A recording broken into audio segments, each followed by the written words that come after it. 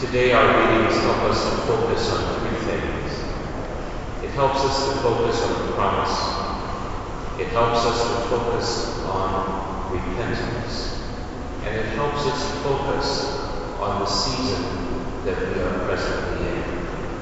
Let us take the last first, the season that we are in. In this latter part of Advent, our focus helps us to be mindful that each one of us is a proclaimer of the Word of God. That Advent helps us to focus on the one who is coming, and the one who is already present. And each of us is given the opportunity, like John the Baptist, to prepare ourselves and others for the coming of the Lord, not as a child, but in majesty. This season of Advent also helps us to be mindful of the fact that each one of us is to prepare for the day in which each of us stands in judgment, the one who calls us to be his disciples. John the Baptist. The Baptist helps us to be mindful of preparation.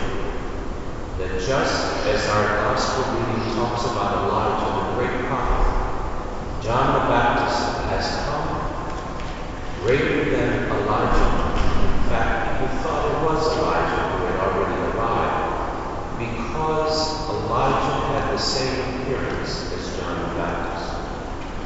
And our gospel reading helps us to be mindful as the disciples came off the mountain of the Transfiguration, in which Jesus showed to each of his disciples who he was, the promise fulfilled. Jesus is that promise, and God, in his promise to send us a Redeemer, has sent us Jesus the Christ, the one who is, the one who continues to be, and the one that we have come to celebrate. But in this celebration, Jesus asks us, as he asked the disciples, to be proclaimers, not just of his coming, but our whole lives must focus on the one we have come to celebrate.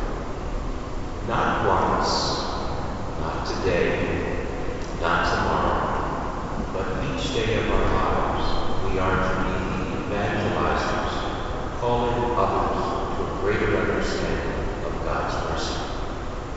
And that mercy comes through the sacrament of penance and reconciliation.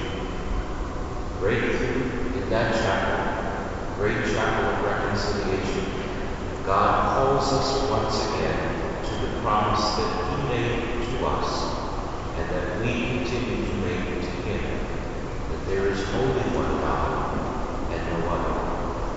And for those things and times in which we have not been true proclaimers of the Lord continues to call us to himself. In those times in which we have not been sisters and brothers to one another, bringing God's good news to them, the Lord calls us to be reconciled. We come to this house dedicated to Mary, the Mother of God.